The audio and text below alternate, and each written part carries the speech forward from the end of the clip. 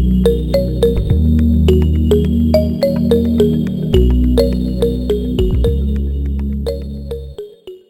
you, everyone, for tuning in to the Brooklyn Sports and Entertainment Law Blog podcast. My name is John Benitez. I'm one of the co-hosts. I'm joined by Dan Goldberg, who's a senior vice president of Warner Music, as well as a Brooklyn Law School alum, class of 2008. Dan, thank you again for taking time from your busy schedule and joining me in this short, but hopefully meaningful conversation. My pleasure. So I just want to start off first for our listeners, if you could briefly explain your position and what some of your responsibilities entail. Sure. I'm the senior vice president of the artist services team at Warner Music Group, which is our in-house merchandising, e-commerce, experiences, and digital marketing division. I operate in, I would say, a bit of a general management type role and capacity in that I oversee primarily our team's operations, marketing, and strategy. Somewhere in the neighborhood of about 70 people across the world. I've been in machinations of this role for, I would say, about the last 9 years or so. Prior to that, I was a head of business development at Roadrunner Records, which is a hard rock and metal label that was later absorbed by Warner. Prior to that, I practiced very briefly, I would say maybe about 6 months or so after I graduated law school. My background in history is somewhat interesting. I had worked on the business side of music prior to graduating law school. And once I was practicing, although I was enjoying it, there was an opportunity that came up to get back to the business side, which is why I moved away from working at a firm to moving into more of a, at the time was more of a biz dev type of role. And that's probably about the last 10 years of my career. Awesome. So I know you deal with marketing and fan engagement for artists that are in completely different genres. Is it difficult to market to and engage fans not only here in the States, but abroad as well? Yeah, I mean, I would say marketing by genre is challenging inherently. I think to where you were going, territories are different as well. You know, what's going to work in Asia isn't necessarily going to work in Australia or Europe for a variety of reasons. One, potentially from a technology perspective. Two, from a local compliance or law perspective in regards to what you're able to do versus what you're not able to do. And that every country has varying degrees of means at which you could communicate or track people from a cookie and a pixel perspective. And then finally, to where, I think how you started your question, every artist, irrespective of genre, wants to be treated separately and wants to be viewed as unique. And not just viewed, but they are unique. And you have to market them each separately. There's not necessarily like a cookie cutter plan or ways to market every single artist. My primary focus is really more on the commercial side of our team from a merchandising perspective. So the same exists there. What potentially would work for a Cardi B from a merchandise perspective isn't going to necessarily work for Ed Sheeran. And more in an extreme way, what's going to work for a metal band isn't going to be the same that's going to work for a pop star.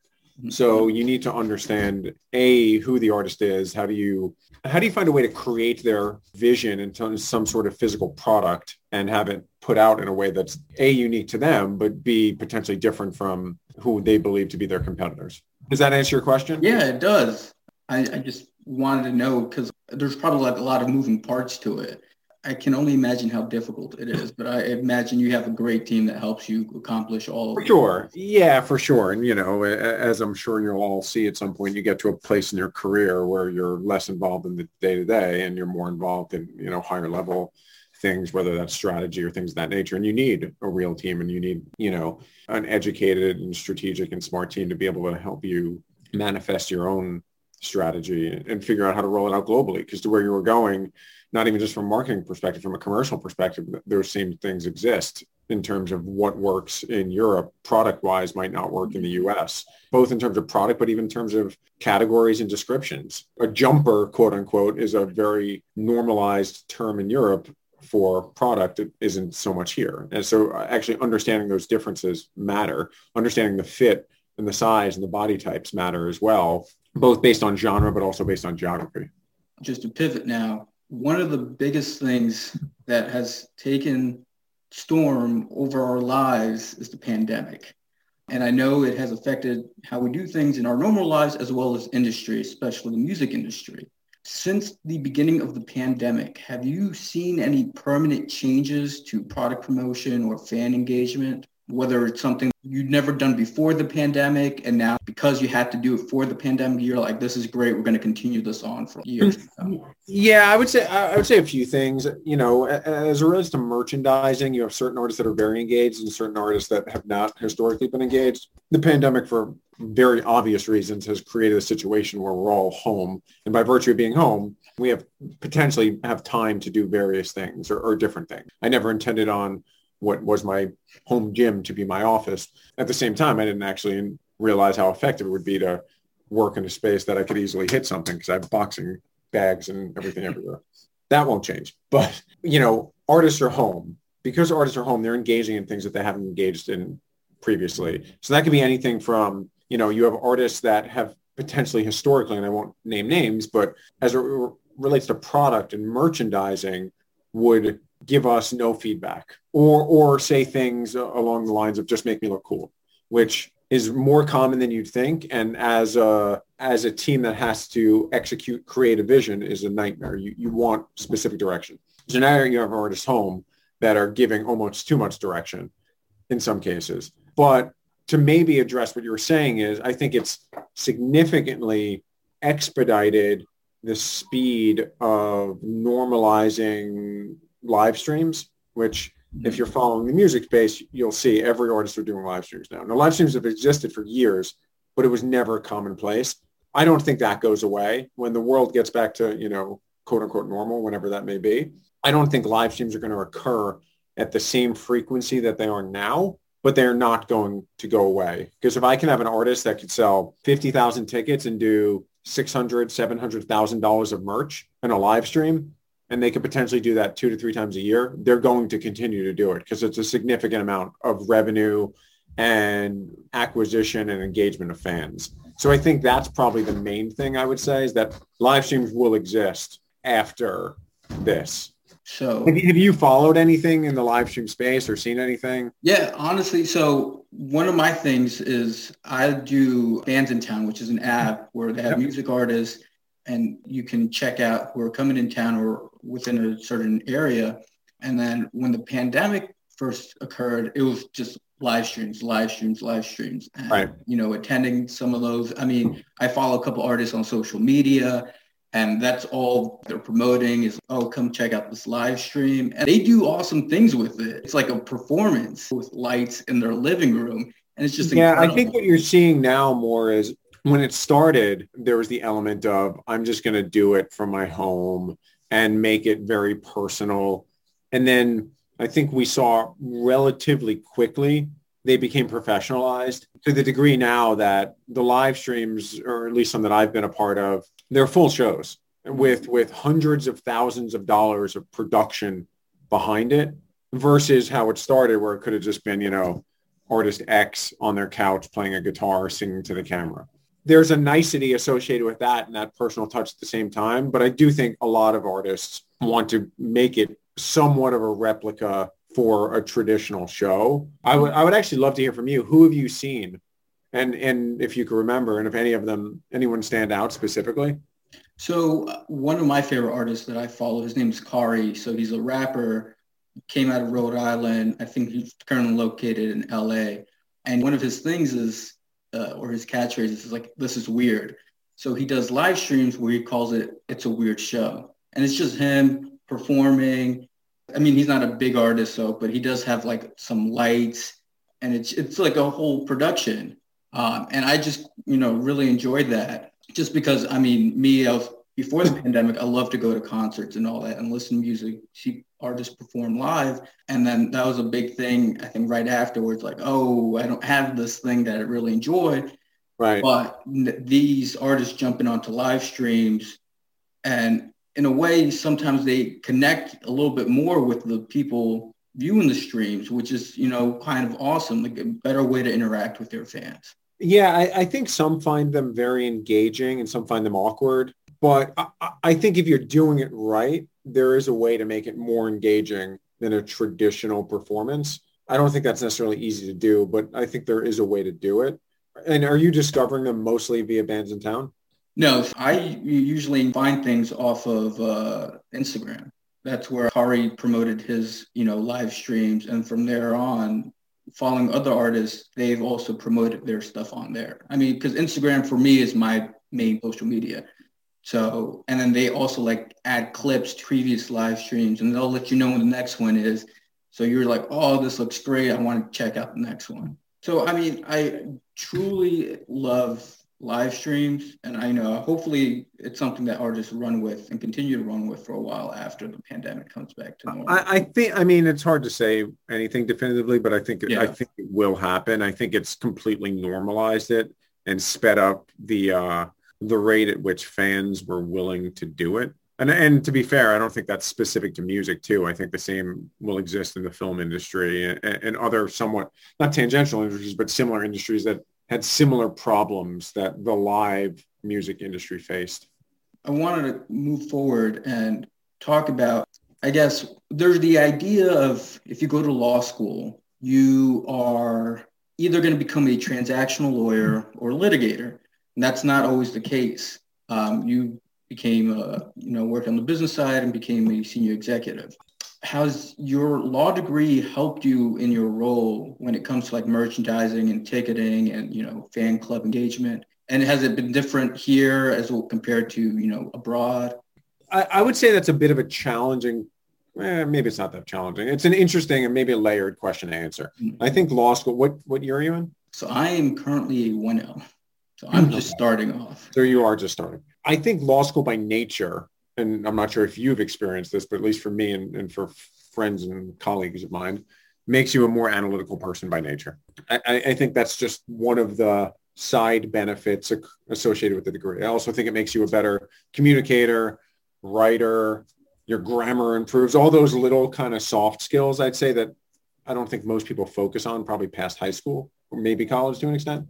So I think the first one I mentioned in terms of just making me a more analytical person helps significantly in regards to A, marketing, and then B, deal analysis. And what I mean by that is in terms of, if we want to sign artist X to a merchandise deal, we do a very layered, in-depth approach to how we're going to value it from a cash flow perspective, from a rate of return perspective. And I think the degree helped me a lot with those things. And then, of course, there's the other side, which is by virtue of me having my degree and I'm licensed, but I don't ever intend on practicing again. Who knows what happens, but I don't. But I still keep my license current. There's the other side of it as well, which is, if I'm bringing in a deal or one of my colleagues, someone else on our team is bringing in a deal, I'm definitely more empowered to weigh in on the terms of the deal and the language associated with it by virtue of my degree. And I mean that in two contexts. I mean it, one, because I just have more understanding and qualification of simple things. Well, things that to me and for you would be simple. And then two, just the overall perception of that anyone that went to law school knows how to do everything associated with anything law related or any contract related, right? That exists everywhere. It exists in my daily life. I don't necessarily know about trust in estates. And the only thing I remember about trust in estates was actually when I took it in law school and just random things around in testacy, which is not super interesting. So, but my point is, I think the degree has made me, or the pedagogical nature of it made me more analytical. And then the degree has helped me just with the transactional side.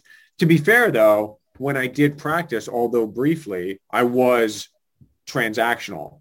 So I was working at a music entertainment firm that primarily represented artists and executives, I would say, in their dealings with promoters, record companies, whatever else. So I had, going back to the business side and running business development at Roadrunner, I went into that already having a pretty decent working knowledge of how the agreements were structured and laid out.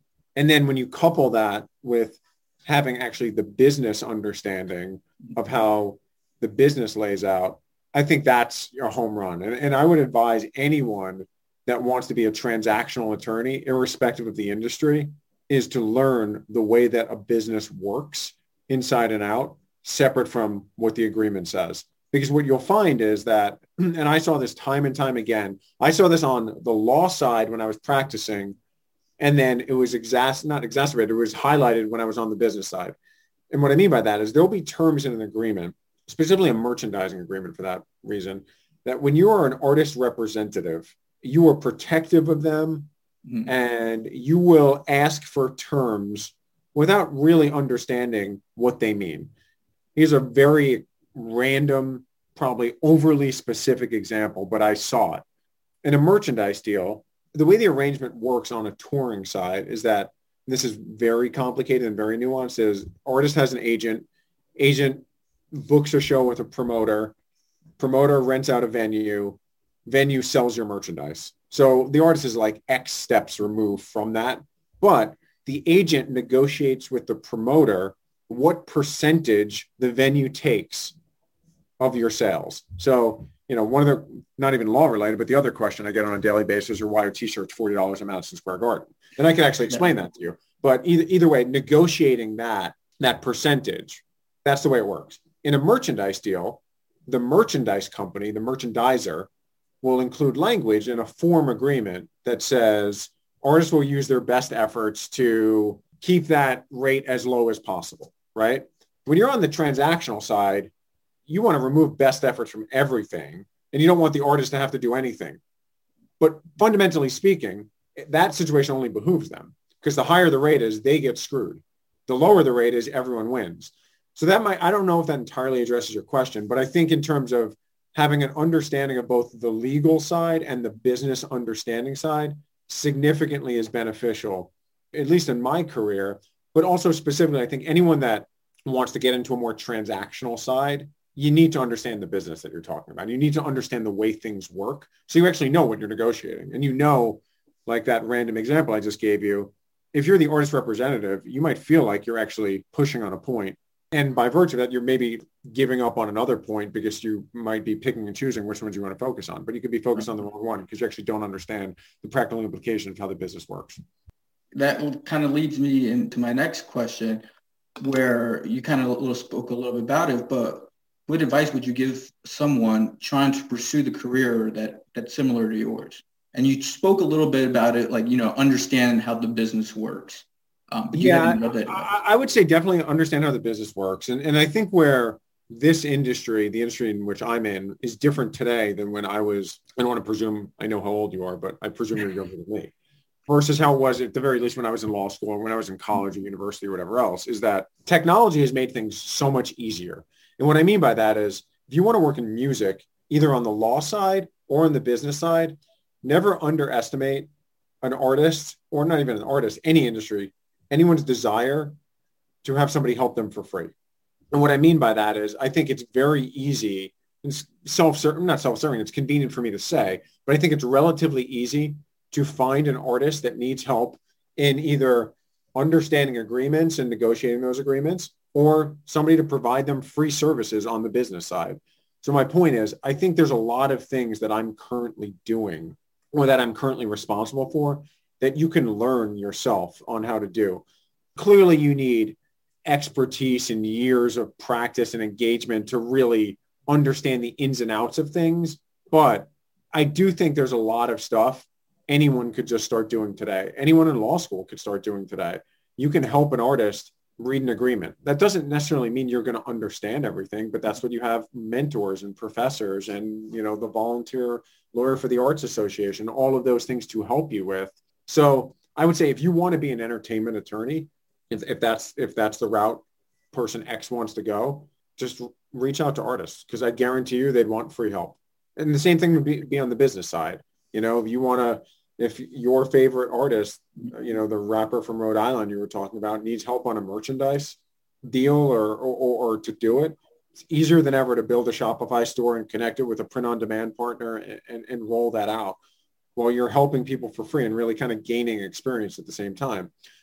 When I'm hiring people, the best thing somebody could have is already have done the job. And that could be, varying levels of how they've done it.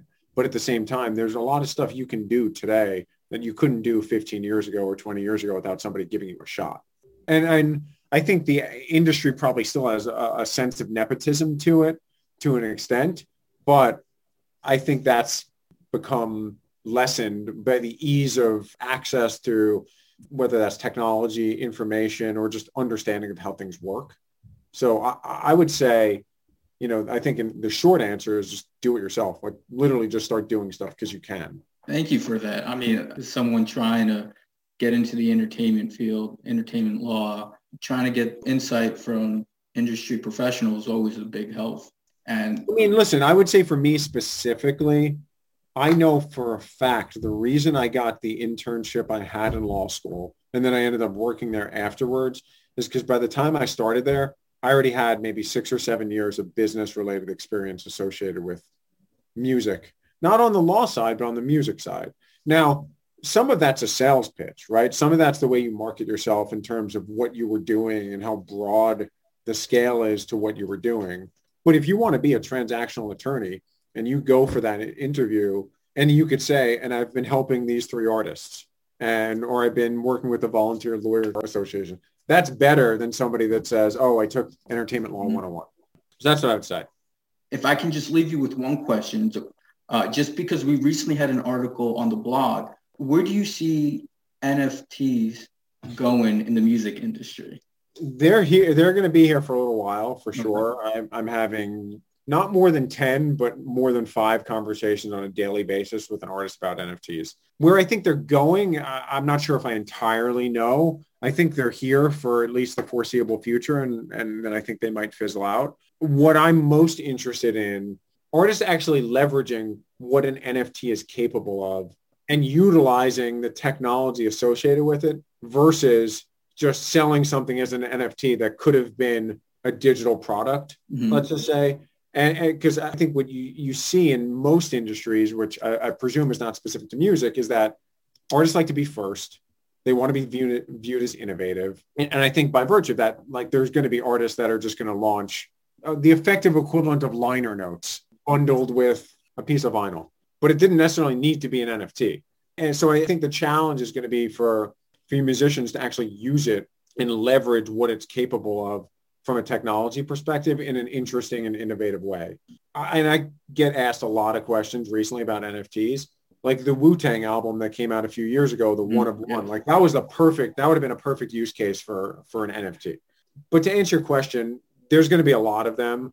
I think there's going to be a rapid fire for like the next 6 months, and then I think it'll slow down. But they're going to be here for a little while. And to be honest, it actually raises a lot of really interesting questions, both from a legal perspective, from a royalties perspective. And I hesitate to say my thoughts on that in a potentially public forum, but they're very interesting in terms of where it could go. Thank you for that. It's just good to know like what people think in the industry. And I'm pretty sure you're going to be someone mainly dealing with that. Yeah. Thank you again for taking the time to chat for me. And I appreciate your time. And, for our listeners, feel free to check out the Brooklyn Sports and Law Entertainment blog. Just check out interesting takes on, legal analysis from students here at Brooklyn Law School. I think it's a great opportunity not only to learn a little bit, but also, support your classmates. So again, thank you, Dan. Yeah, my pleasure. Listen, if anyone wants to talk further, if I can help anyone, please don't hesitate to reach out.